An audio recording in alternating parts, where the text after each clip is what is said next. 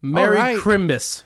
Merry Christmas, Merry Christmas, Merry Christmas, Hanukkah, Kwanzaa. Happy Cover all the Hanukkah, bases. Hanukkah, you know, yeah, it's all. Hey, Merry Christmas and welcome to Opinion City. What's up? Yeah, I am one of your hosts, Santa Ralph, the holiday host, and I'm joined by my other holiday host, the one and only Parma Kringle. Mm-hmm. It is Christmas time. Yes, it is the season. It is upon us. It is here. Who knew how fast this year would go, Ralph? It has been gone so fast. Honestly, it feels like we did episode 1 yesterday. It's incredible. Here we are. It's Christmas Eve where everyone is right now, and I'm telling you, it is unbelievable.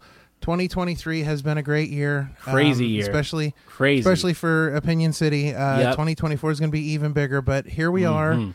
We're 1 week away from the end of the year. It's Christmas Eve, and it's an exciting time to be a fan of wrestling, and it's an exciting time to be a fan of Christmas, especially here on Opinion City, because Sean, we got a very special guest for our Christmas episode. So why don't you tell everybody who we got today? We have the...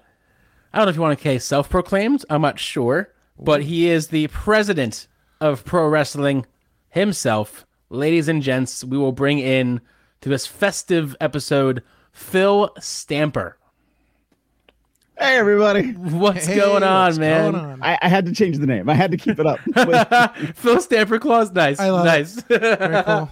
What's going on, man? We love that you came on the show. We're super happy to have you. Merry Crimbus and all of those fun things. Thank you. Thank you for having me. Of course. Absolutely. Of course. Super excited to have you. Yeah, so this is you are actually one of our first guests to answer the call. You were like, "Hey, man, let's do this." And we were super excited to get you here. And yeah, so here we are. It is that time of year. It is Christmas, and of course, we are all celebrating together here. And so, our gift to the fans is our wonderful guest, the president of Pro Wrestling, Phil Stamper. And so, Phil, why don't you give our fans a little Christmas present? Ooh. And why don't you? We like to call it the Dust Jacket Bio. Yes. And you know it. Some people get that reference right away. Some people don't. But if I was reading a book about Phil Stamper, why don't you tell everybody who Stamper Claus is? There you go. So I've been involved in the world of wrestling since the last millennium. Long time. I've done basically every hat there is to wear in the world of pro wrestling. That's been in ring, behind the scenes, been on commentary, been an authority figure. I'm currently the authority figure, I think, at 4 different promotions. Oh, wow. And so that's a lot.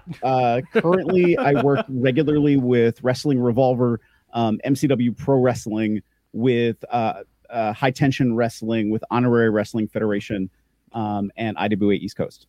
Nice. And Real Shoot Wrestling. Those are probably my mainstay ones right now. And those are some impressive names for wrestling companies. Obviously we know how big wrestling is here on the East Coast, but of course, those are some really big names to be out there working some huge with. Names. So that's pretty impressive. And it's so weird because in my brain, I am very humbled by that. Like I'm very mindful of the fact that like at Revolver, I'm one of like 3 people that don't have a television contract. And so I'm like, okay, I'm very happy to be here, guys. Thank you for having me. And it's so weird, the pockets of wrestling and where all the intersections are. And so, MCW is typically bringing in, not only do we have a core roster of our own, but we're also then bringing in talent. And then I think I confused poor like Speedball Mike Bailey because he came to an MCW event and then he sees me at Revolver. And there was another event we had done together. And he's like, Phil, where do you live? I don't understand. I'm like, why are you asking me this question? I'm just everywhere. Right. As the president of wrestling, I have to be everywhere. Exactly. Speaking of the president, did you give yourself that moniker, or how did that moniker kind of come to life? It was like a merging of things sort of happened all at once. It was so funny. I was in this weird transition. I had been dealing with significant nerve pain in my from my neck down to my fingertips for a long time. Mm-hmm. And I had changed up the look of my gimmick, and I was like, I need something different. I need a better explanation of who I am. And kind of at the same time, somebody else was telling, I was on an event and he was talking to his students and I was hearing it. And he was saying, I believe it was Jake Christ, like, you all need to be something that is not only just believable, but it's something you believe in yourself. Like, right. What is it that you're doing, and what is the look, and like, how is it all kind of merging together? And I was like, what am I doing right now? Because I'm at a point where physically I was in some trouble. Right. And eventually it ended up, I had to have neck surgery. So wow. Jeez. I still have, I think they're like, I'm at like 30% nerve damage. It's great. Oh, that's crazy. It's awesome.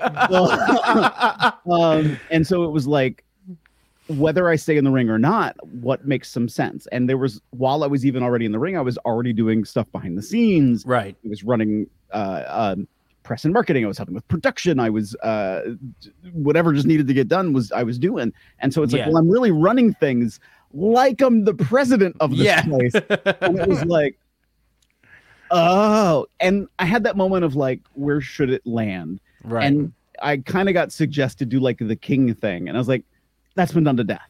Right. Mm-hmm. And so why don't I become the president of wrestling? And I always meant it to be like the authority figure. Like when you think of a Triple H as the authority figure in the WWE, that was where I was kind of going.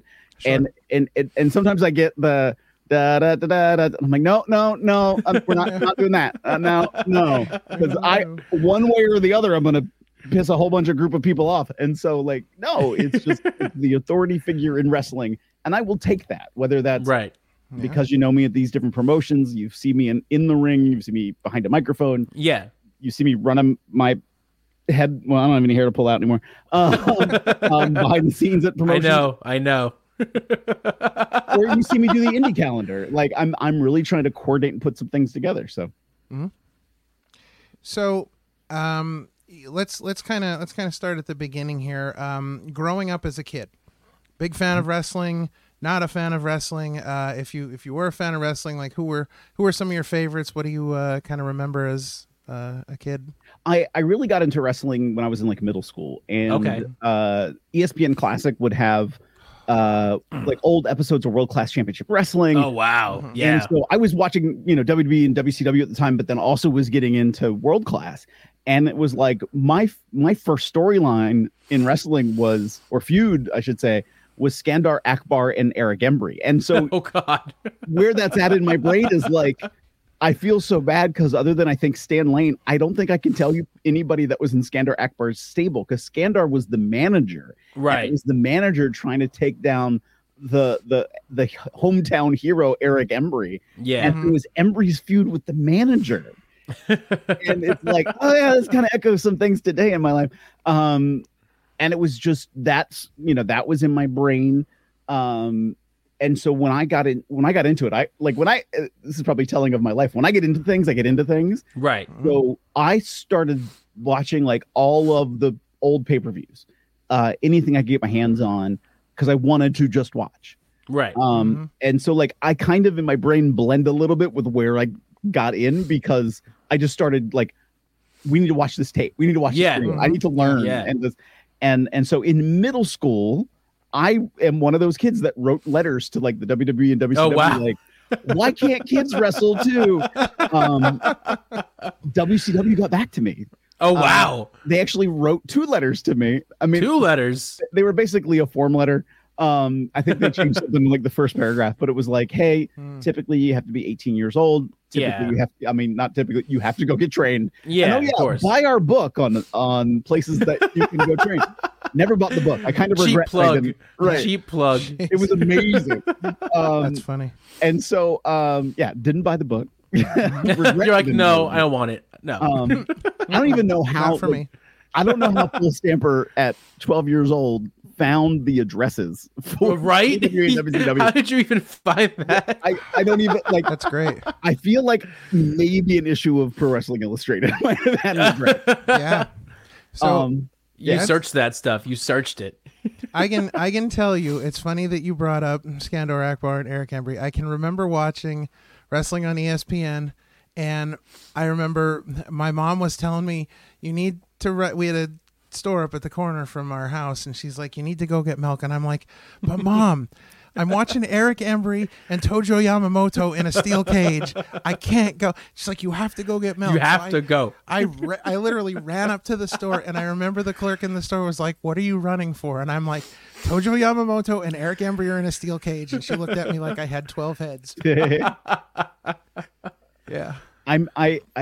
I feel really bad, and now I'm trying to look up his name because in the moment my brain is totally blanking on people's last names. But I know so the Iron Claw movie is about to come out. Yes, I can't wait. I can't wait. The actor there's an actor that's playing Skandar Akbar in the movie. Oh, really? And I know that's him. Awesome. And I was like, you're awesome. playing Skandar? Like, you have no idea. Like in my heart, like what that means. And he himself is also like, I met him through acting life, but he's also like, he also is an inspiring pro wrestler. So it's like, okay, this world is converging. Right. Tell me everything. I want to know. So, where did you start your training in wrestling? Where does the journey begin for Phil Stamper? So I first started working in the back for promotions. Okay. I made that decision when I was graduating high school. Like whatever I do, I have to pay for it. Right. And so let me have a background in something. So goodness forbid if anything should happen, neck surgery, that I have things to land on. And so I decided I'm going to pay for college. And while I was in college, I was misdiagnosed with a cancerous condition. Oh, or a precancerous condition. Oh, how do you get misdiagnosed? So the doctor looked at the damage. It was in my esophagus. Looked at the damage. Was like, it looks like this precancerous thing called Barrett's esophagus, which eventually will lead to cancer because it's like a mutation in your cell structure, and once it starts changing, it doesn't stop. Right. And so I was like, okay, and this developed in my brain a timeline like, well, it's now or never. I don't know. In now, I still don't know how I did it because I was working 2 jobs just to get through college. I was like, I'm going to find the money to go to training now because it's now or never. Right. And never might be a lot closer than I think. And then the doctor, I followed up with the doctor because I wasn't hearing anything back. And he never waited for the pathology to come back, the lab report. He just went off what he was visually looking at, was like, I never said this. That didn't happen. And I was like, you mean my mom, the nurse, who was in the room with me, who was like, hey, Phil, what's Barrett's esophagus? Because she didn't know. She was an obstetrics nurse. And so like when I tell her, she's like, no, we had this conversation. And I'm like, okay, I'm not losing my mind in that like post-meditative haze. Like, no, like, and so I remember the doctor's like, well, we'll talk about it the next time you see me. I'm like, you will never see me. You will not see me again. But that really pushed me like, okay, it has to be now. And so I went to a place called the Dominion. It was in Owings Mills, Maryland. Okay. And it was a place of convenience. And also at the time, like, I didn't know enough to know enough that I probably should have gone somewhere else first. And so really, after like I had my matches there at their place. And then as I went out, I learned really quick, like, oh, I need to learn more. That learning doesn't stop. And so, went down a series of seminars with, I know people don't know who he is now, but Brian Wenzel, who was with WXW in Pennsylvania, and then went to OVW. He was at the time he was on OVW television, he was one of only 2 non-developmental talents on OVW television. Did workshops with him, with Mike Quackenbush, with Tran Acid and Johnny Kashmere, the SAT, Dr. Tom Pritchard. Like I was like, I need to soak this up. That's a who's who of names right there, man. Right. I mean, but I felt like you had to, like, you had of course. Learning. Yeah. Yeah. And then so like from there was like all guns blazing, as best as I could. Yeah. That's crazy. Really cool. Yeah.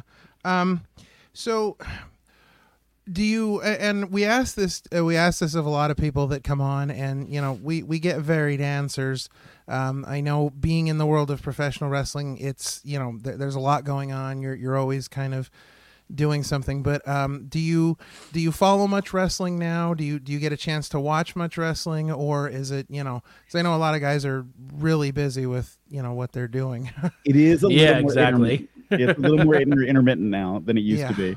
largely because not only am I on the road, I also do have another full-time office job. Oh, that will get in the way of things. Yeah, I'm involved with what started as like an on-camera authority figure has also turned into behind the scenes. I'm also doing stuff for a couple of different promotions. So it's I'm actively doing it. So sometimes it's hard to, find that extra time to watch. So there are times I'll be like in the living room with my laptop, watching wrestling while I'm working on a press release, talking to somebody about an event, dealing with the ADHD things, man. ADHD things. Yeah. Always. Right. I can't watch wrestling without having something else to do. It's just the way my brain works. I need to be preoccupied in order to watch. It makes no sense. Well, you're more focused on those individual things. Yeah, exactly. Trying to be distracted by something else. Exactly. Yeah. Exactly. Well, we're at a point where, and we've talked about this on the show before with certain people when we talk about this, but it's such a great time to be a wrestling fan, but it's also a very hard time to be a wrestling fan because there's so much content out there that is so readily available at your fingertips that, you'd practically have to make it your full-time job to keep up with everything. It's like a double-edged sword. It's great because we're in this boom period of hey, there's all this wrestling to watch other than just two brands. But also at the same time, it's, hey, there's all this wrestling to watch and there's no time to do it. Yeah, it's really tough. Like somebody will come up to me and be like, "Hey, have you seen this match from Japan?" And I'm like, no, sorry. So, what have been some of your favorite places that you've wrestled at so far in your career? I had the opportunity to be in a couple matches at the ECW arena pre restoration or whatever. That's cool. Yeah. What would you call it now? Like post rehab. Oh yeah, I guess yeah. So like that was cool. And I did that for Pro Wrestling Unplugged. In the day in Philadelphia. Wow, my brain is like I don't know. Like I'm trying to think of just where I've had some cool matches. Like I love technical wrestling. I have a background it's so good. My own personal background is in wrestling, like amateur wrestling and then judo and jiu-jitsu. So like I love watching like good grappling. And I am that guy. And so like I'm not like necessarily like, let's do a death match. That's not me. But I totally respect it. Like, and so one of my favorite matches I ever did was a hardcore match. Oh, there you go. But it was probably the most fun match I've ever had in my life. Oh, there you go. And it just flowed so well. Little boo-boos that happen in a match, but at the same time, like, it was so solid of a match between me. It was a guy named Court Montgomery.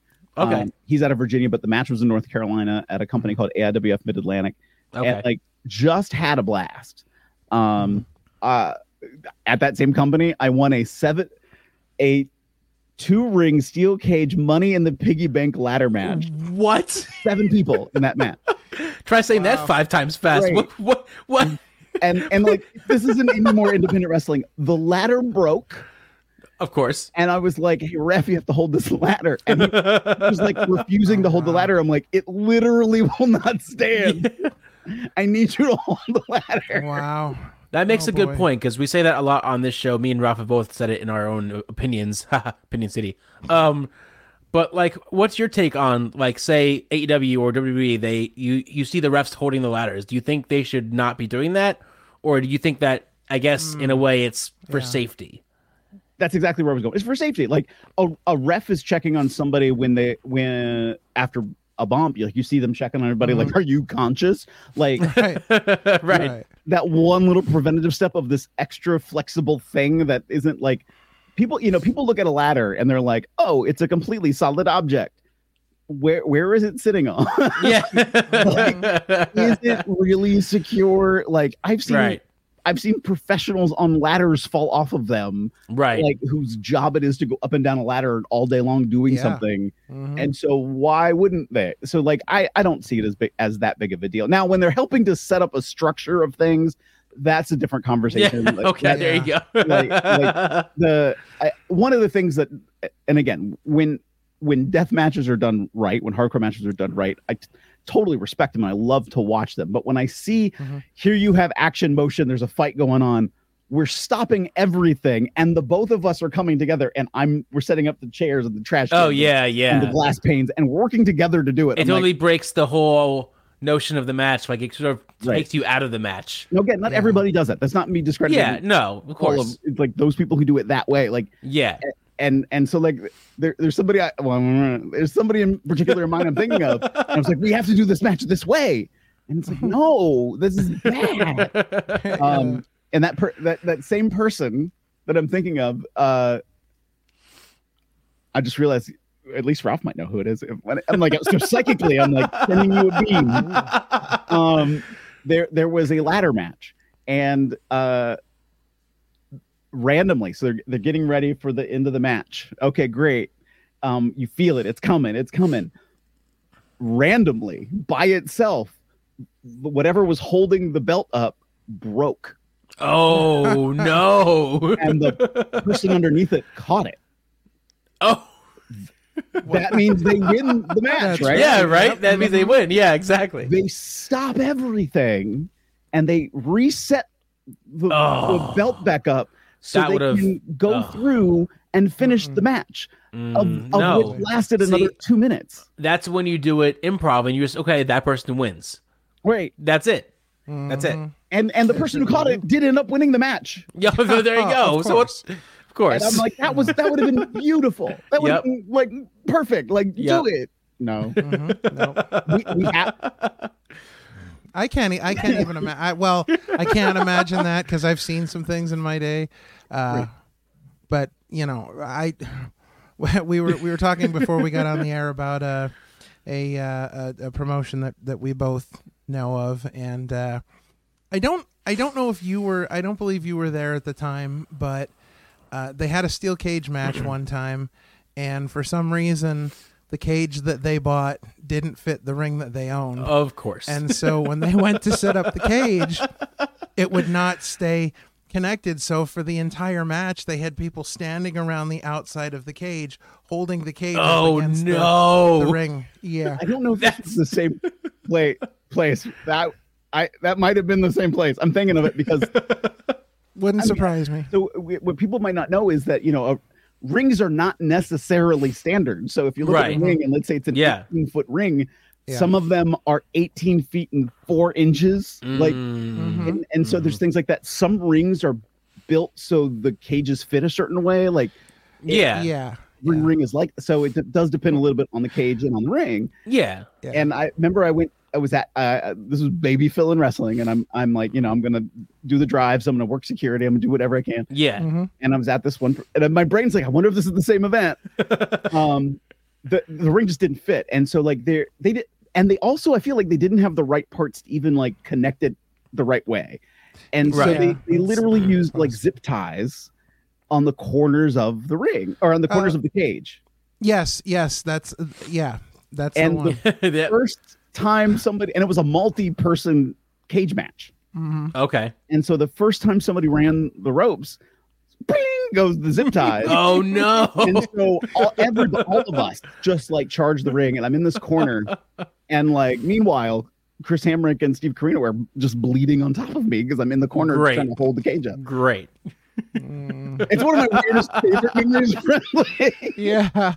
Well, that sort of ties into my next question, and I guess maybe that was the most, what's been the most fun thing about being an indie wrestler, and what's been the most unfun thing about being an indie wrestler? I mean, the most fun is like really when I look at it, like the people I'm the closest to, the people who are my like best friends, I met and know because of wrestling.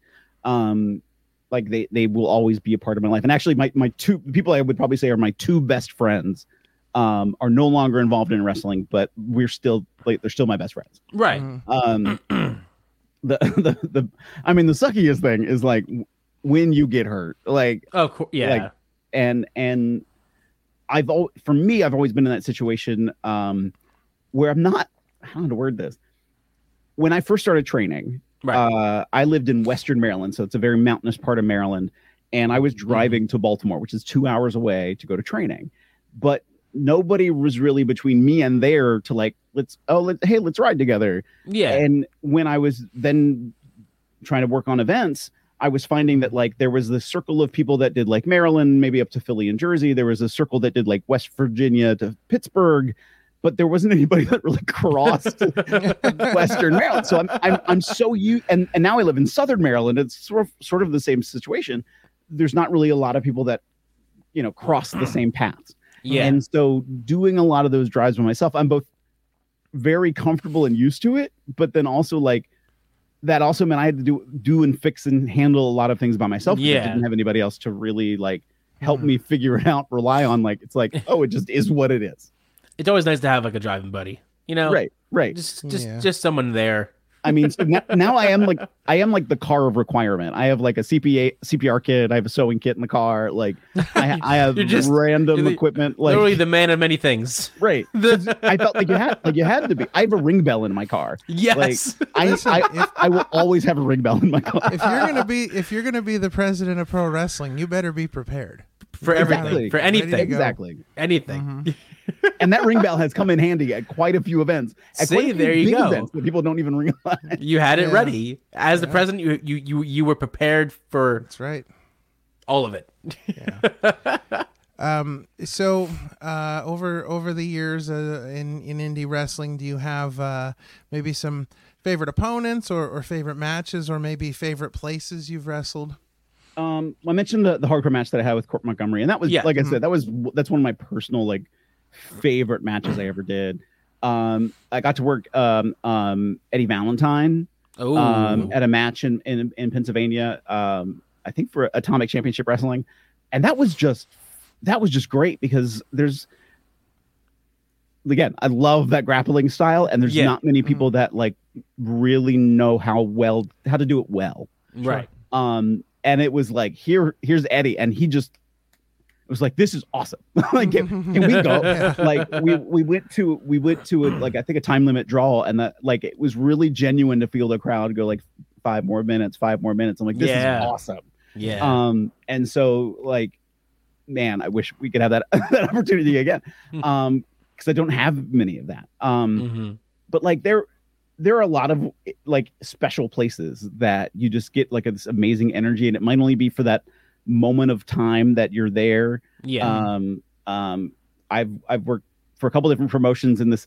There's a town in West Virginia called Nitro, West Virginia. Nitro. It got its name because it's sort of a suburb of Charleston, and in World War II they built munitions for World War II, and so there was a munitions factory, and so it became known as Boomtown. Then it became Nitro, and it was Nitro WCW, now we're Nitro West Virginia. So and I had this. So here I am, and at the time was going down every other weekend to work this event down there. Company no longer exists, well at least not in the same way.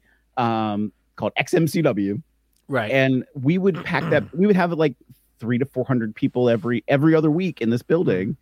And for an independent, even now there's a lot of independent events that are like there's some companies on television that would really like a crowd of that size, and they were just into it, and the energy was so awesome. And I've gone back and I've now worked for 2 different companies that have been in that building, and they've never gotten those crowds. And it's like, all right, I missed that. Like I missed that. Yeah. And like now with MCW, like there have been the event that we had, the Hardys, when they were in the middle of the golden the oh gosh, what did they call it? The where they were trying to get tag team belts from everywhere. Exploration for gold. There you go. They came to MCW, like packed the place. Packed the place. It was 4-figured amounts of people in that space, and it was great. When Revolver came back, the first event we had back from the pandemic, we ran in Des Moines, and over 1,000 people in that building, and it's that's crazy. That's amazing. That's really cool. And this is what the random moment in my brain, because I'm like, again, Wrestling Revolver, I'm one of the few people that I'm not on television. Like, okay. And though had been a part of an active storyline, we hadn't run in 2.5 years because of the pandemic. And so the semi-main event was Jon Moxley versus Jimmy Jacobs. Wow. And so that's a matchup. Right. Incredible. And so I now come out for the main event, and I walk out, And the noise I got just by walking out was louder than anything I heard from that evening so far. Ooh. And I was like, and my brain's making this like, is this really happening? Yeah, right. Is this really for me? And so I grabbed the microphone, and there's another chorus of boos louder than anything I've heard. And I'm like, this is so awesome. Right. And you just like take in that energy and make it work for you. And like the Revolver crowds are just awesome because they just like that energy just pours through them. Right. And so like we've been very fortunate in Dayton, Texas and Ohio to like just Dayton, Texas and Iowa. I was like, wait a minute, I'm missing a place.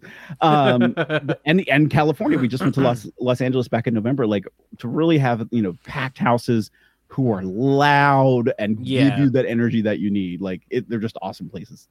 Do you have any opponents that are like your dream opponents, that you haven't faced, like you want to face? I mean, in my brain, because again, on the technical grappling side, in the brain, brain, in my brain, I'm like, I want a Zack Sabre Jr. Like, I mean, of course, he like is that. the Right. He is the grappler wrestler, right? Daniel Bryan would be cool, Sure. Then there's the side of like, and this may just happen, like, and it might not be seen in front of a crowd, but Sami Callihan and I one day are gonna like throw fists. Like that's just gonna happen. Yeah. Yes. Like when he turned to me like 3 months ago and goes, me and you have never gotten into a fight.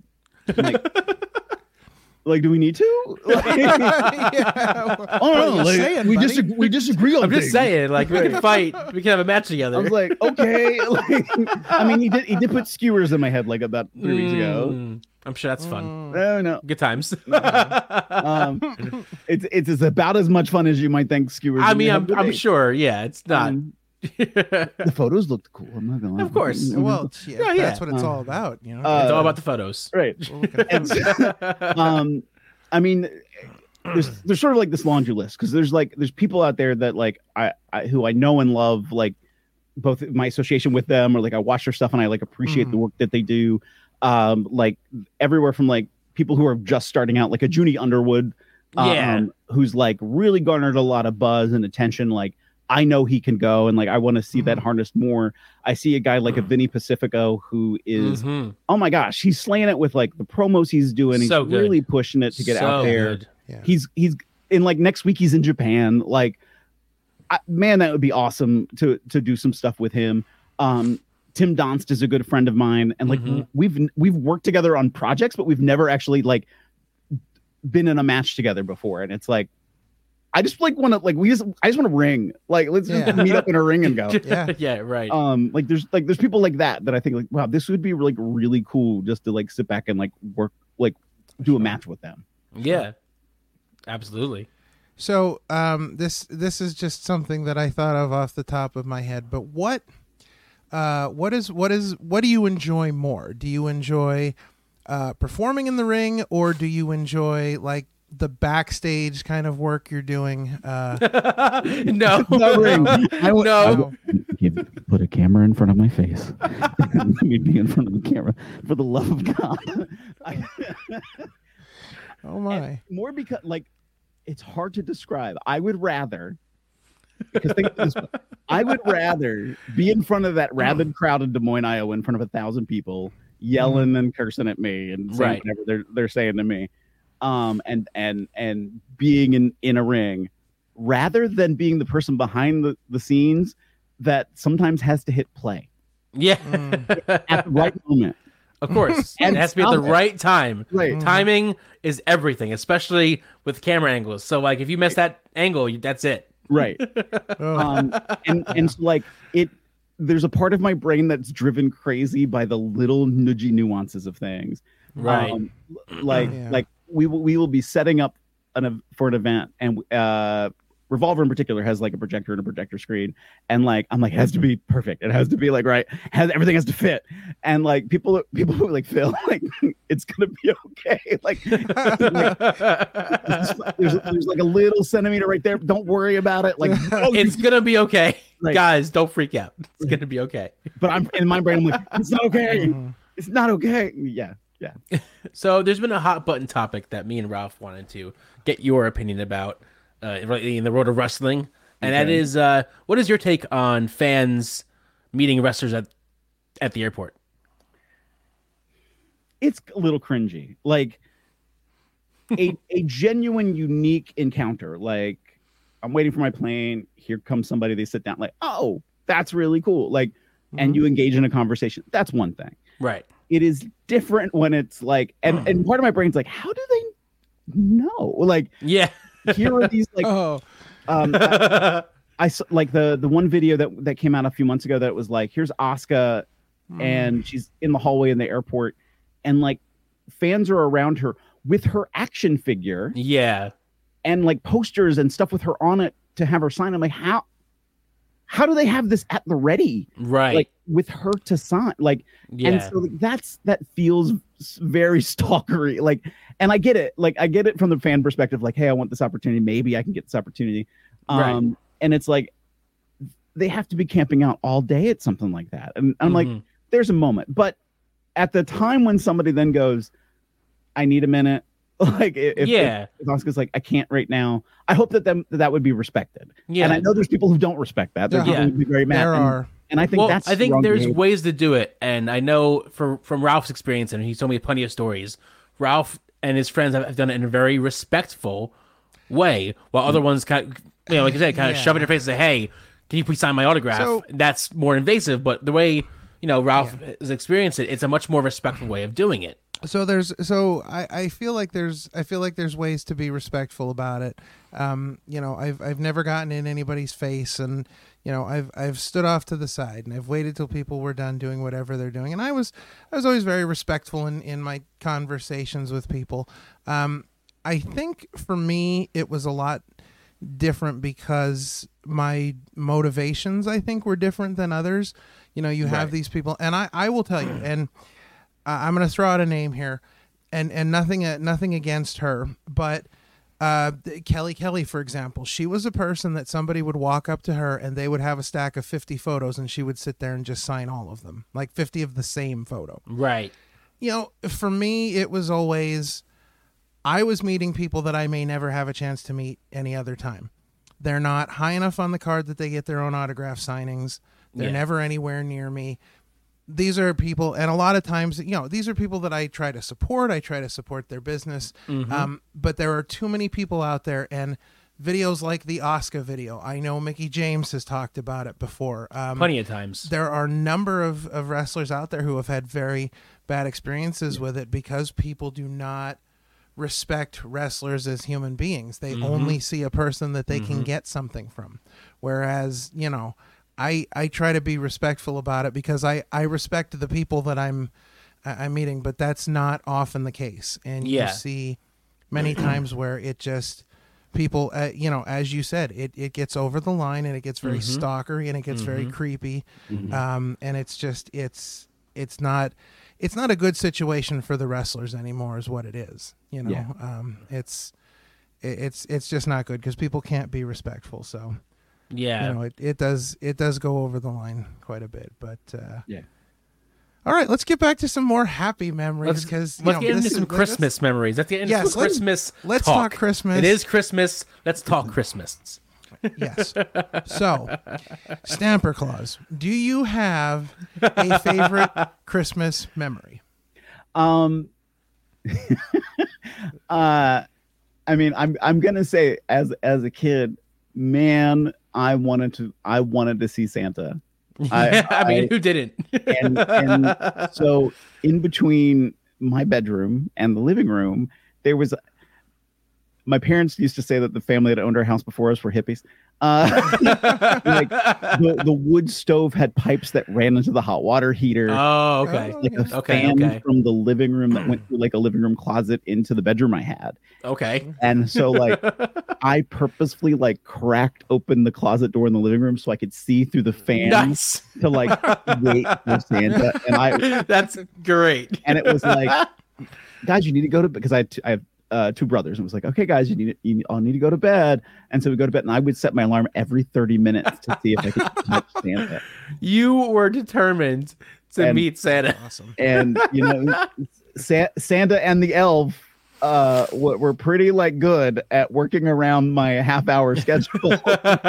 And so like I would peek through and say, oh, there's stuff there. Like, you would just be there. Oh, it's magic. Right. How did I miss them? Right. Jeez. So do you like great. Christmas music? If so, do you have a favorite Christmas song? No.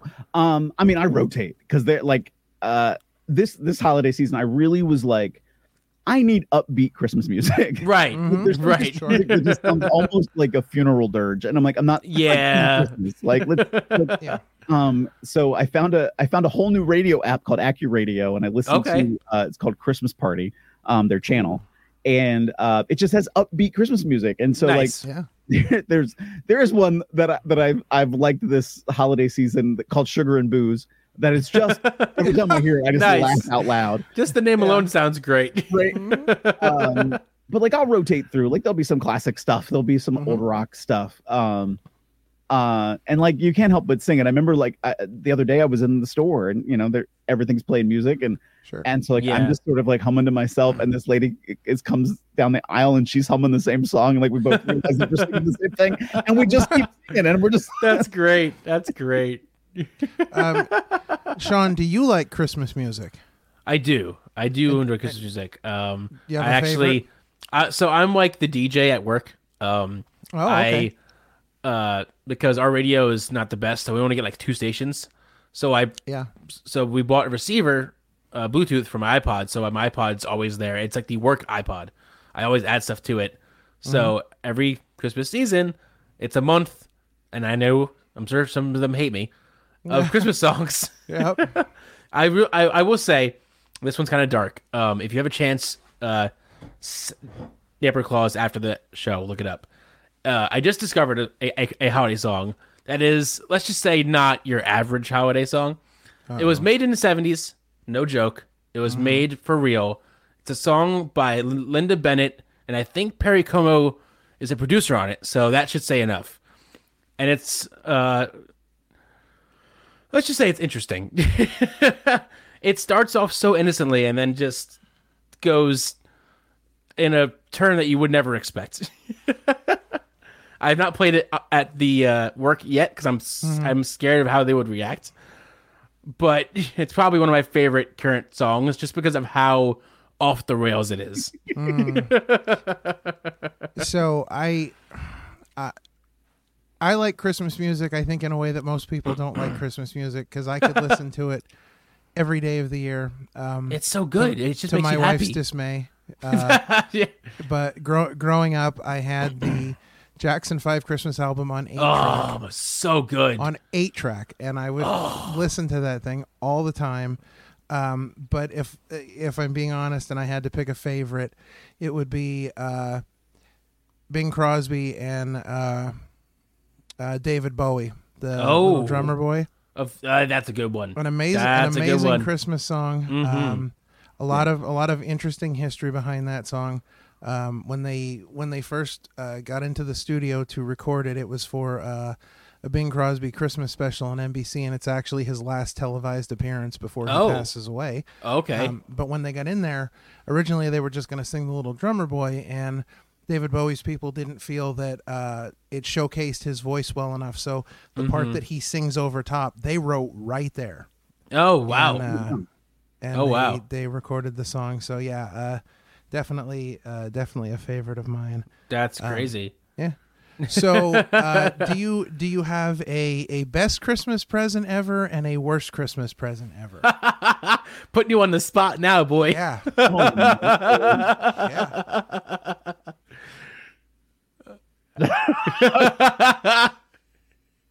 Oh my gosh, that is so bad. I don't know. It had to have been like a video game system was probably one of my like best. Any of them. Of course. Yeah.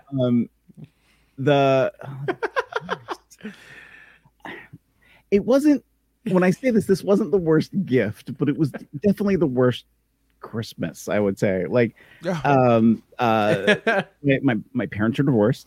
Oh, and, yeah. And while they were divorced, like I always felt like it was fun, it was festive. Like we always Yeah. And And me and my brothers would go over to my dad's house, and it was just like, it was like the house that Christmas forgot. Like no! This is the house I grew up in, and I'm like, we had lights and trees and all this stuff. I shouldn't say multiple, just a tree, but like a tree. Nothing. Like there wasn't any of that. And I was like, okay, I get it. Like, and I remember it was so cold in that house, and we my dad is retired military, and he was working with a military contractor. Okay. And he came back, and one of the boats he came back and he got stuff from like the boat gift shop. And like when I was a kid, like I loved that stuff. Like I was like, this is super cool. Yeah, and right. He came back with like a cup from whatever the ship was he had been on, and I was like, oh, and he's like. I think he could tell. Like I thought, like I was waiting for something more. You're like, wait, where's the gift? Right. And it was like, oh no, it's great. And like, there's part of me that's like, that was kind of a cool like thing he connected when I was a kid. That like, so I recognized that there was thought behind it, and that to me was cool. Like in that respect. Yeah. But it was just the thought was there, but you're like, right. It was like just missed the mark. And it was sort of like we were having dinner in the living room on like TV trays, and that was Christmas dinner. Oh jeez. Like, I don't even remember what it was, but it also was not a very Christmassy meal. And it was like, what are we doing? Everything just felt like like there was just this weight. Sorry. All right. So I'm gonna ask you a series of rapid fire yes or no questions. Okay. I'm gonna hit you with some things. So I'm gonna start off simply. Eggnog. Yes. Yes. Yes. My whole family hates it. I'm the only person that's like, no, eggnog is amazing. Oh. Yeah, it's just me, my mom, and my sister-in-law. Yep. Candy canes. Mixed. Okay. I have to be in the mood. Good call. I have to be in the mood. Yes. Elf on the Shelf. No. Yes. Yes, right for the call. win. Yeah, good right call. Snoop on the stoop. Snoop on the stoop. I don't get the whole there's the whole new thing about Elf on the Shelf that's now doing pranks like oh dude it's cutting up it's out of hand. It's getting too much. I don't get it. Too much. No, it's not. It's not cute. It's not fun. No. This is why kids go to therapy someday. Dancing Santa Claus dolls. What? Like the Santa Claus dolls that dance to music, like yeah, the button and they dance. Oh, I'm gonna say no. All right, opening presents or just one on Christmas Eve? Ooh, typically no. I think no. I think it's a cool idea, but I'm against it. See, so my family is very I don't know if you want to say traditional or non-traditional, but so since pretty much all of us are grown up, other than my nieces and nephews.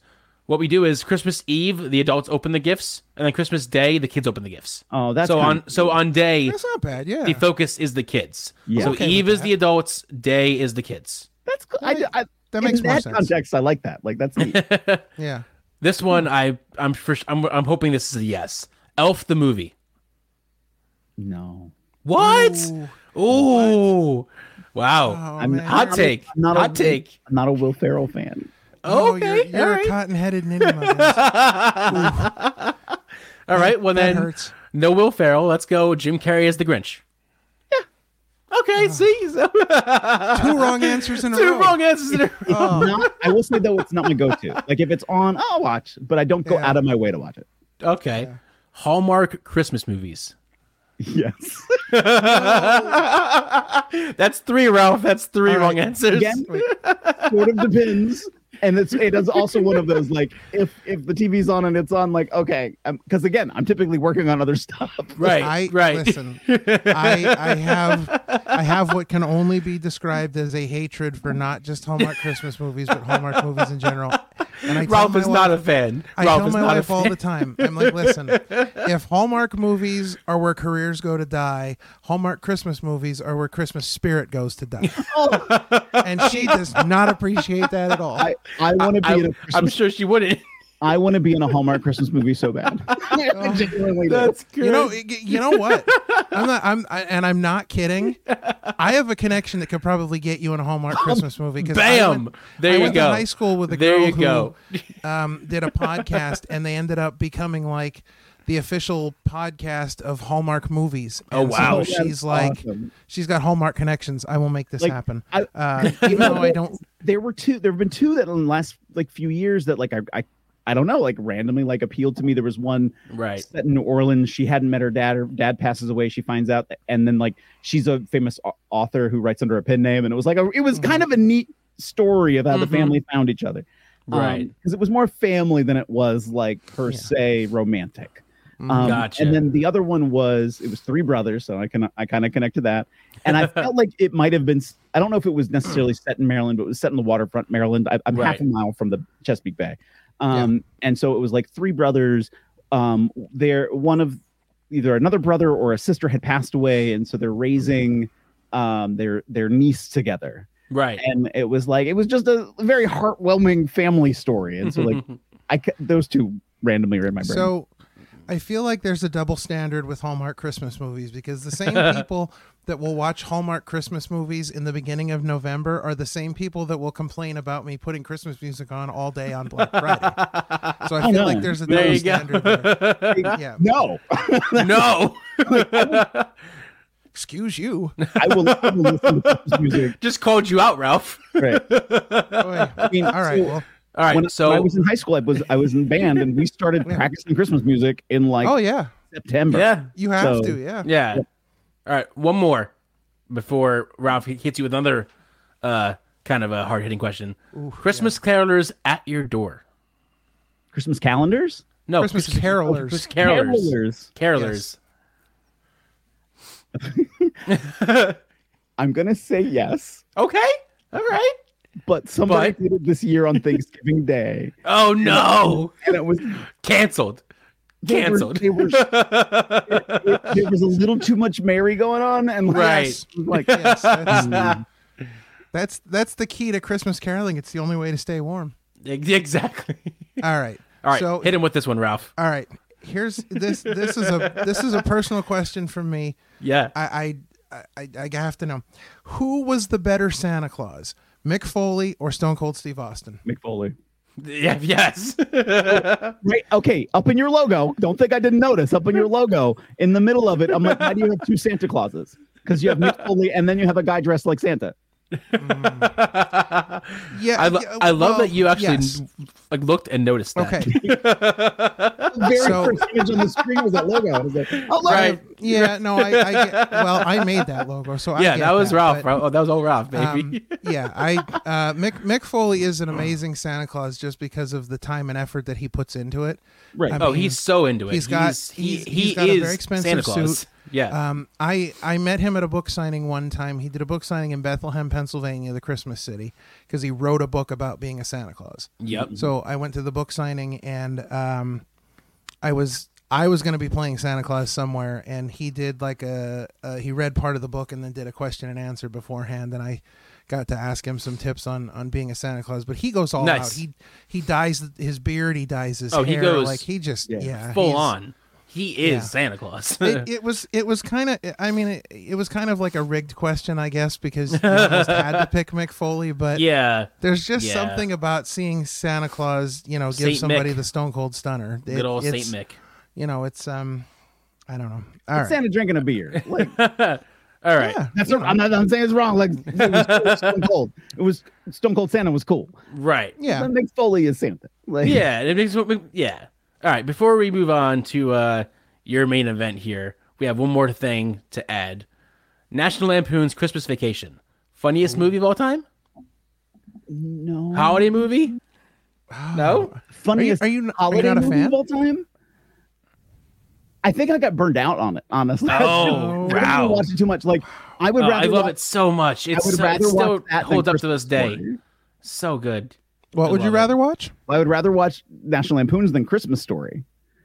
Oh, yes. Yeah. Okay. Like, Yeah, you I'm wanna talk sorry, about Ralphie. getting- Like, well, why are you you know- still on 24/7 on Christmas? Like, I can't. Yes, but they Your eye out already. Right. one of the stations does a 24 hours of Christmas Vacation now too. Yeah. Yeah. Yeah. Yeah. So that might it's be neat. Like, yeah. Yeah. I miss when it's not called Family Channel anymore, is it? Like it's I don't think it is. Freestyle. No. I think Yeah. Freeform, yeah. Like they used to do like they've had like the 25 Days of Christmas, like this whole big thing. Yeah, it used to be like non-stop all day long Christmas. Oh yeah, it was just marathons, right? Yeah. And they don't really do that much anymore. And I miss that. I really miss that. So what is your favorite Christmas movie? Let's go there real quick. Okay, if we're one movie, Santa Claus. Not the Santa Claus, like Santa Claus. Santa Claus the movie. John Lithgow was the bad guy. Oh yeah. Was that the one with Dudley Moore? Yes. Yes. Yeah. That's a good one. That's a good one. That's a good one. That's a good one. Yeah. That is a good one. I do. See, like for that. me, and I'm probably gonna get some flack for this from both of you. Who knows? But for me, growing up, and I think I enjoyed it so much because it was the movie that was on for me at all times, and that's Jingle All the Way. That's fair. Jingle All the Way is a good I movie. loved that movie. I would watch that on repeat and not care because it was so good. I loved Turbo Man, Turbo Time, Arnold's, just him and the guy who played or didn't play Sinbad, or Shazam, the movie that doesn't exist. There was a TV movie, and this is actually for something we're going to talk about later. This was something I was going to bring up. It was called The Night They Saved Christmas. It's an 80s TV movie. Has Jacqueline Smith in it. It's amazing. I talk about it. I talk about it every year because my mom showed it to me one year, and it became like a tradition every year to find it. Right. I think we had it on VHS. Yeah, because it's so good. That actually, when they go to the North Pole, you actually feel like this is like a legit thing. The North Pole. Yeah, right. Yeah. Very cool. All right. Well, now that we've gotten all of that out of the way, Sean, you know what time it is? I think it's time to get into the main event. Let's go.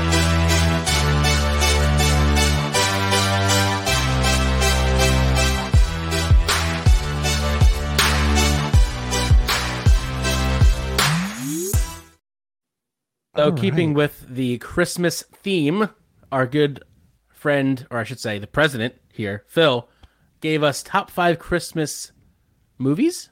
Specials. Specials. Specials. All right. Let's dive in. Go. However you want to do it, you can go out of order, 5 to 1, your choice. But let's start you off.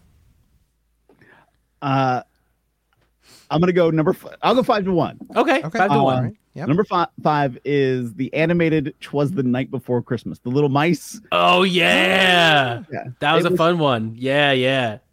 I like, and again, when I'm into something, I dig into it. So like, I know the whole background of like why it didn't. It was supposed to be a claymation style like the other Franklin Ross movies. Oh, okay. And so they made it animated like.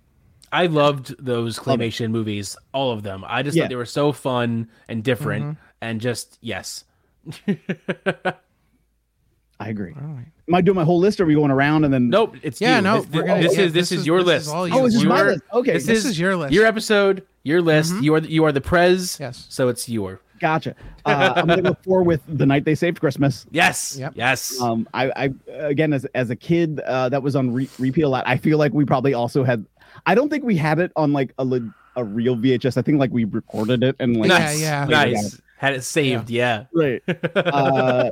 The Santa Claus is coming to town. With Burgermeister von Burgermeister. Oh, I love that character so much. I love him. He was so good.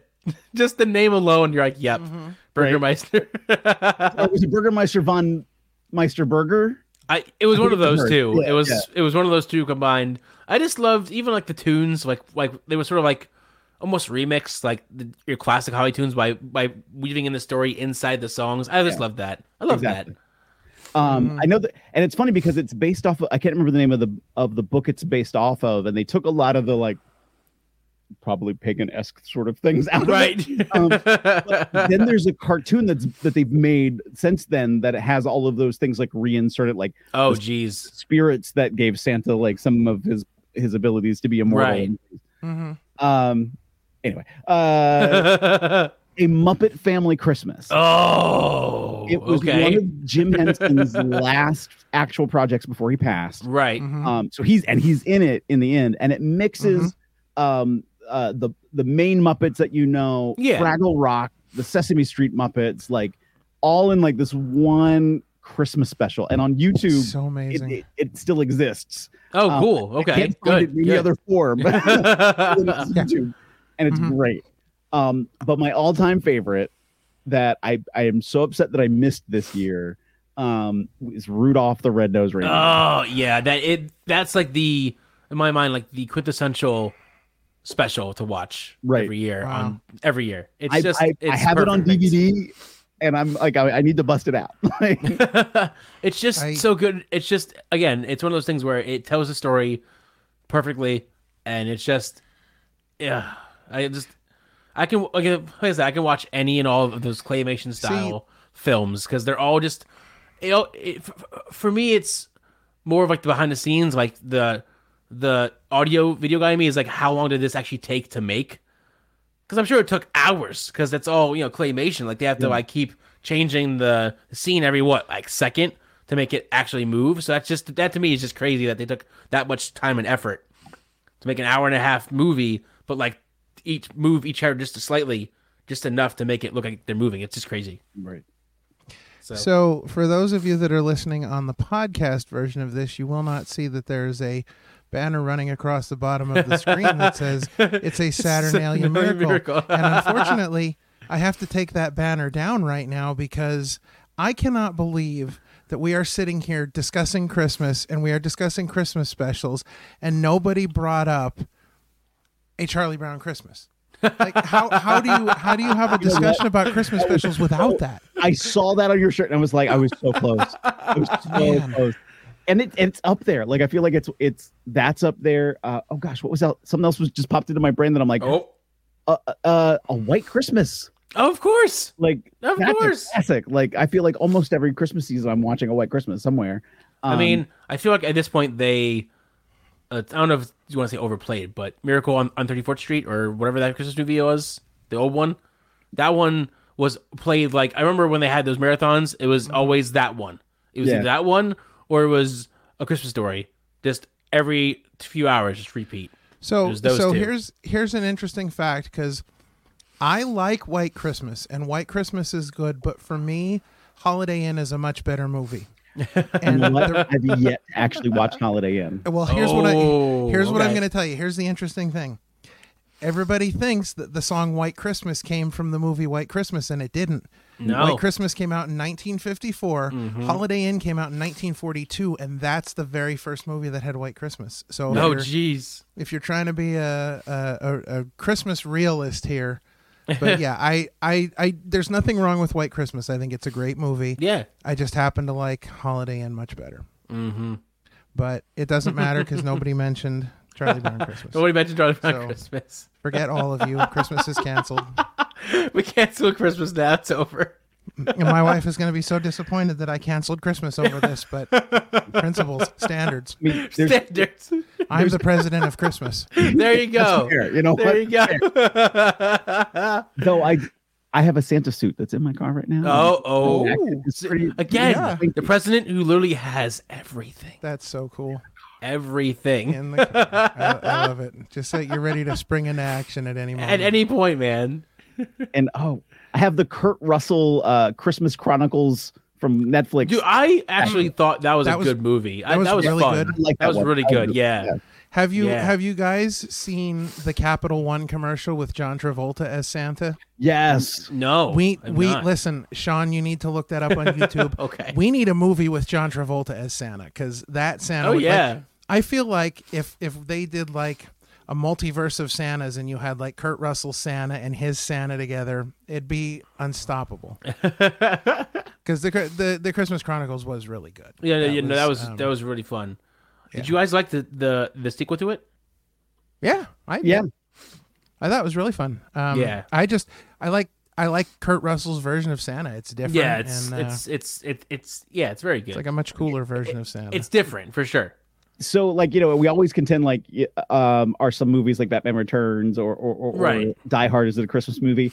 There is a movie with Santa in it that isn't a Christmas movie, and it's one of my favorite movies. What movie? An animated movie. It's called Rise of the Guardians. Okay. I've heard of that. Yeah. Yeah, right. It's so good, and I can't remember now who does the voice of Santa, and it's a Russian Santa. Oh jeez. And he's big. I'm Big Burly Santa, and it's like, this is amazing. That just sounds amazing. That's like I have an Ivan Drago T-shirt that I wear, and I tell my wife that's my Christmas T-shirt because Nice. Rocky IV is a Christmas movie. There you go. I mean, they fight on Christmas Eve. I mean, you can't yeah. get much more Christmas than that. I am a ridiculous Doctor Who nerd. Like I Oh, love, Yes. Yes. Thank you. Yes. love the show Doctor Who. Ugh. All right. I have to admit, some of the Christmas specials are pushing whether or not they're Christmas specials. Mhm. Right. Sure. And so like I'm really looking forward because on Christmas Day they're going to have a new Christmas special. Yep. But I have a feeling it's not going to be a Christmas special. It's just going to happen to be airing on Christmas. Right. Maybe I'm It's wrong. very much I mean, possible. the You never previews know. looked like there was in a festive themed way. I hope. All right, without right, going too far off topic, because I don't want to go off on tangents. No, but, no, but because We have we're to go here off on this and one. because I found somebody who's as much into it as I am, what are your initial thoughts on the new Doctor? I'm all about it. Okay, cool. All right. Okay, let me ask you this then, because apparently this caused a lot of controversy. You watched the specials, right? Yes. What were your thoughts on Spoiler alerts. Yeah, Spoiler alerts in spoilers. case anybody has not Spoilers, watched the specials sorry. yet. We'll try to give my non-spoilery review. Well, no, it's just a simple question. What are your thoughts on the bi-generation? 'Cause that was a huge Doctor Who debate about why this is happening. But I thought when I watched it, it was really freaking cool and different. And the way they ended David's story for me was perfect. So yes to all of that. Like, you're in this construct of a show that you have to like develop some new mythos for. Right. I think Russell T Davies, who's the showrunner, He is. who now has bought the rights to distribute Doctor Who. Yeah. He is going like, all right, I have to do something different with the show and set it on a different kind of playing field and path now. Right. And so I think like what some of the things we don't know yet as fans is then what happens next. Yeah. And the big thing that sort of ends the specials with the new Doctor is he is like so one of the lines he says, because now with this bi-generation, the Doctors both sort of exist now. Sort of, yeah. Right. And so David Tennant is David Tennant's Doctor's on Earth. Ncuti Gatwa is now traveling time and space. Right. And so one of the things he says to David Tennant is, we're Time Lords, so we've also done rehab out of sequence. Right. So he's the 15th Doctor who's healed and recovered and has gone through the dealing with all the trauma he's had. Yeah. While the 14th Doctor, David Tennant, is still dealing with it and trying to recover from it. Yeah. And so, which I don't think like we've seen the outcome of what that means and all that. Sure. Yeah. The thing that I am most challenged by though with it is in commentary on the actual episode, Russell T Davies has said, "Oh, it wasn't just this regeneration that did a bi-generation. All of the Doctors now through all of space and time have now bi-generated." Right. And it's like, Whoa. Yeah. and what does that mean? What other impacts could that lead to? And not that, and this isn't they've put out like little screen caps of like, hey, look at this one of the older Doctors and one of the companions in the TARDIS together, in the new TARDIS together. And it's like, why do you have Why? that? Yeah. Why would this random Doctor be on your set? Right. So I'm waiting to see like what is the outcome of this. Yeah, I'm excited to see the new stuff. I've been Doctor Who is like my second love to wrestling is Doctor Who. Wrestling is like my number one, but then Doctor Who's like. So here's a question for everybody. All right. Who's the best Doctor? See, I was just having this talk the other day. Yep. With my friends, and I'm so torn. You and I have never talked about Doctor Who, and I am as big a Doctor Who nerd. I didn't know. I didn't know. He's about to bring. Oh, you have the screwdriver. Sonic screwdrivers. Nice. Love Mine's it. somewhere. Mine's gone somewhere. Nice. You have all of them or most of them. Look at this. I love that. Yes. For those all the listening, screwdrivers. Stamper Claus is just pulling out sonic screwdriver. Just screwdrivers. Nice. Oh, the Dalek. Nice. Yep. Nice. That was a Dalek Funko Pop. I have a Matt Smith. I have a Funko TARDIS. I have a Matt Smith Mr. Potato Head. Oh, that's cool. Yeah, this guy is. Dude, he has all of them. Who. He literally has all of them. I have but it's a little buried over there. So I can't choose. I'm torn between Matt, David, and Peter. Because I'm sorry, I don't. Because after Matt, I didn't. Matt was Peter, right? Yeah. After Matt, because I loved Matt, and I loved the whole story with Clara. I think she's one of my favorite modern day companions. I didn't know how they were going to keep up with Matt, or with Peter being 13 with Clara. And when they started doing it, the first episode I was like, okay, all right, I'm on the fence. But as soon as they started really, going through it, I'm like, okay, I actually like this dynamic of like this actor is kind of reset to where he's kind of trying to remember everything and he can't, and Clara is there to help him out. Yeah. But also he's also the doctor. I don't know. I just love that. I loved the more harder edged of the doctor. Right? He wasn't as emotional or as like carefree as say Matt or David. It took me a long time to get into Peter. I was not a fan right off the bat. It took me a long time to get into him. I didn't like a lot of the writing during. I don't know. I felt like I love David Tennant's stuff so much. Yeah. That I felt like when Matt Smith got there, though there were some good stories, that I felt like it took like that moment of transition for the writing, like sort of catch up to Matt Smith. And then the same thing happened when we got Peter Capaldi. I was like, this writing does not. This was written for other doctors. This there was even one episode where I was like, this was written for David Tennant. Like just the way it was being delivered. And Clara, I felt like I would say never. The vibe for me never fit fully with Clara and Peter. Right.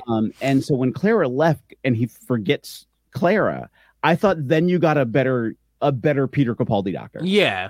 And I thought Jodie Whittaker was excellent as the Doctor. Yeah. In some of the worst written Doctor Who since Colin Baker. Right. I was very disappointed with Jodie Whittaker as the Doctor only because, and I've seen her in a lot of other things, and I think she is a tremendous actress. I just didn't ever feel like she fit in the role of the Doctor. It just, to me, it didn't feel right. That not for any other reason than she just, it seemed like a character that was meant to play the Doctor, but was never meant to be the Doctor, at least for me. I gotcha. But I for me, David Tennant, there's nobody touching him. I will say that if I give anybody second place, it would be Matt Smith, but not necessarily just because of Matt Smith. I think Amy Pond is easily that's the whole story. The best. I think Amy Pond is easily the best companion. For me, I think she's the best companion, and I think her dynamic with Matt Smith and just the way all that went down. Right. For me, I think that makes, because honestly, I think Matt Smith is probably the most sympathetic Doctor. Yeah. Like I can feel what he's feeling. Yeah. Not that I can't with David Tennant, because he's had some moments too. But with losing Amy Pond and just there are moments in Matt Smith's arc where you just you feel his pain in a way that I don't think you do with other doctors. I think my favorite fun fact about Matt Smith and Amy Pond, or that doctor, and Ralph, you may or may not know this, but when they were filming Matt's regeneration scene, that show with Clara, the scene where Matt takes off his coif and finds the key. That in that same episode, you see Amy come back at the end to say bye.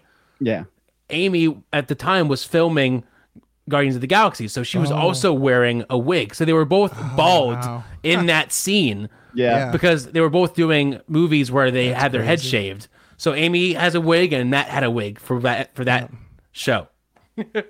All right. So all right. So we've gotten off on a tangent on Doctor Who, but I will say Phil, you are invited back anytime to you discuss want. Doctor Who with us. We need to do like a Doctor Who episode. A whole Who, a whole Who special. I'm so ridiculously for it.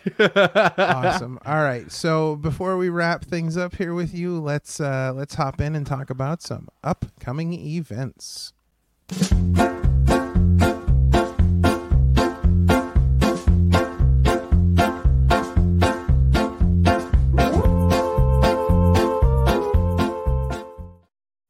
All right. So, What's going on? I'm still jamming out to music. I'm just Dude, we say that every episode is that for the, for those listening, and I'm sure at this point it's ad nauseum, but every time our videos play, even if we're not on live and we just go in here to watch it, we'll watch it, dance to it, and then leave.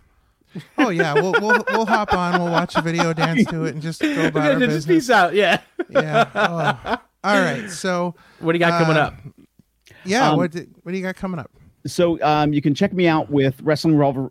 Sorry, getting tongue-tied. Wrestling Revolver returns Thursday, January 25th to Dayton, Ohio. Awesome. Then February 3rd and 4th is MCW Pro Wrestling featuring Matt Riddle. Nice. We will also have a fan jam that weekend as well, so you'll be able to come out and see Dolph Ziggler. Nice. I feel like we're just announcing like everybody. So like by the time I'm saying all this, like there's more to come. So, yeah, right. More to be announced. That's going to be a huge show. Yeah, it sounds like an awesome show. When MCW does shows like that, they are always big. They are always absolutely a good time. You guys get the names. And that weekend's gonna be so great because on the 3rd, which is the Saturday, we're in Hollywood, Maryland, which is 30 minutes from my house. It's like the closest place. Close by. There you go. There you go. Great. And it's become the second home for MCW because that's a venue that's also drawing 800 to 1,000 people. Right. And then we go the next day back up to Joppa, Maryland, which is their home. And we know like we're gonna get us another solid crowd of like 800 to 1,000 people up there. So right. Really looking forward to it. And then on February 17th, and I feel like I'm forgetting stuff in between, but February 17th, Revolver returns to Grand Prairie, Texas, just south of Dallas.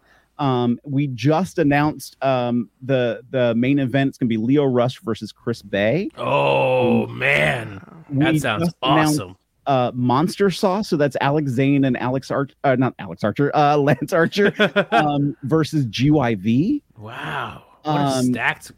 You got some stacked cards going on. Mansoor's going to be there. Like, so yes, we're like, him. Yeah, it's going to be absolutely insane. So looking crazy forward to the next couple of months. That's awesome. Yeah. You got a lot of a lot of really cool stuff coming up. Yeah. All right. So of course, people can follow you on socials. Got the link. There we go. There. I don't know why I put my microphone like it was actually here. Trust in Phil. Trust in Phil. Yeah. So we've got a couple shows coming up. We got a bunch of stuff lined up. Shall we roll out the carpet? I'll throw up some prompts and you can speak about it. Yeah. Let's go into the big one, Ralph. What we got going on for next year? And I'll wait to post the graphic until you say the name. So for New Year's Eve, we've got a huge episode coming up. It is our spectacular, great and devious New Year's Eve with the man himself, Ultramanus Black. So we are super excited for that one. Then we're going to continue rolling into January. We've got on January 7th, we've got Sydney Bacabella coming up. Big one. Phil Stamper is not a fan. Not a fan. Bacabella. That's correct. All right. So on the 14th, we've got Pancakes and Abby Jane joining us. The happy couple, they just got engaged. Yeah, they got engaged. They did. The newly engaged couple. Following them the following week on the 21st, we've got the outfielders, Weber Hatfield and Shay McCoy. So we're excited about that. I won't be here for this one, but I think it's going to be a freaking riot. I can't wait to watch it back when I get back from the cruise, but Sean will be on the Jericho cruise, so joining me, Sir William Avery Esquire, the esteemed Sir William Avery Esquire, who joined us last week, and he will be my special guest co-host for that episode.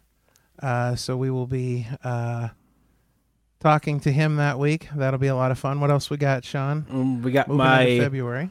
One of my closest friends. He's in the Monster Factory. He's the Italian Tank, making his podcast debut. Can't wait to see him. 4th. Yep. And then another person I met on the cruise. I can't wait to have her on. Selena Hakate. Shout out to her. Shout out to Johnny Pierce, The Cold Hard Truth. Watch that episode 19. Yep. If you haven't watched it already. February 11th. Then I can't wait for this episode because it's going to be fun and silly and just, who knows, the three faces of Oliver. We're going to meet not one, not two, but 3 different characters of the same name. Yeah, February and then 18th. I think a big one for us, probably one of our bigger ones to close out our schedule so far, is one Shaza McKenzie. Yep, episode Shaza 43 us on the 25th. So we have a lot of stuff going on. I don't know what happened to you, but you're back. He's back. Yeah. The screen went totally black, and for a while, like we were all still talking. I'm like, okay, this is fine, everything's fine, and then it all just. All right. Well, of course, we want to thank all our fans for tuning in again this week, joining us here on Christmas Eve, or be it Christmas Day, joining us on the podcast. Yes. So we want to thank everybody for spending some Christmas time with us. And of course, we have to thank our very special guest who graciously joined us this week to celebrate the Christmas holiday with us, and that is our good friend Stamper Claus himself. It is the president of professional wrestling, Phil Stamper. You can find him on social media at Trust in Phil, and it's been fantastic talking to you. It's been great having you on. It's been a lot of fun. You are always welcome here on Opinion City, and we will have to get you back for our Doctor Who special. Right. Now that we all know what big Whovians we are. All right, man. Thanks for joining us, and we'll talk to you in a few minutes. Thank you for having me. All right. So, Sean, another episode in the books. Another fun episode. Yeah, these things tend to go off in all different directions, but it's always such a good time when they do. Listen, if you can't have fun going on some sort of tangent, like our brains can only go so far. Yeah. So again, thanks for joining us. Merry Christmas to everybody out there. Yes, Merry Christmas. We hope to see you next week. Hope you get every gift that you ever wanted and then some. Yes. We hope to see you on all New the Year's candy Eve canes here with us. Yes, get all Despite the candy what canes, Phil says. all the eggnog. Watch the Charlie Brown Christmas. Yeah, that's the real special. That's the true one. Right there. That's the true special. That's right. But yeah, it's been another great episode. Of course, again, thanks to everybody. You can reach out to us at opinioncitypod@gmail.com. If you're looking to be a guest, if you're looking to share your opinion with us, please do that. Let us know what your thoughts are. Yes. Follow us on all the socials. Follow Ralph at RealRalph316. Follow me at Parmacheezel. You already know the spelling. I already told you a while ago. I'm not saying it again. Tell your friends, tell your family, tell your colleagues, tell a stranger off the street. Listen, when you see somebody with one of those bells and the red kettles for the Salvation Army, let them know. Give them a donation, but also tell them about Opinion City. So you can find us at Opinion City Pod. You can check out everything we do at Ben Frank Connect. You can check out everything that ABJ, our follow partner, ABJ, follow our podcast, good buddy at Ben Frank Connect. You can find out everything he's doing there, and all his stuff. Guys. It's been a Merry Christmas hanging out with you guys, and again, thanks for joining us. Yes. And we will see you next time. Mm-hmm. This is Ultimo Ann here. You're listening to Opinion City Podcast. Thanks for tuning in. Happy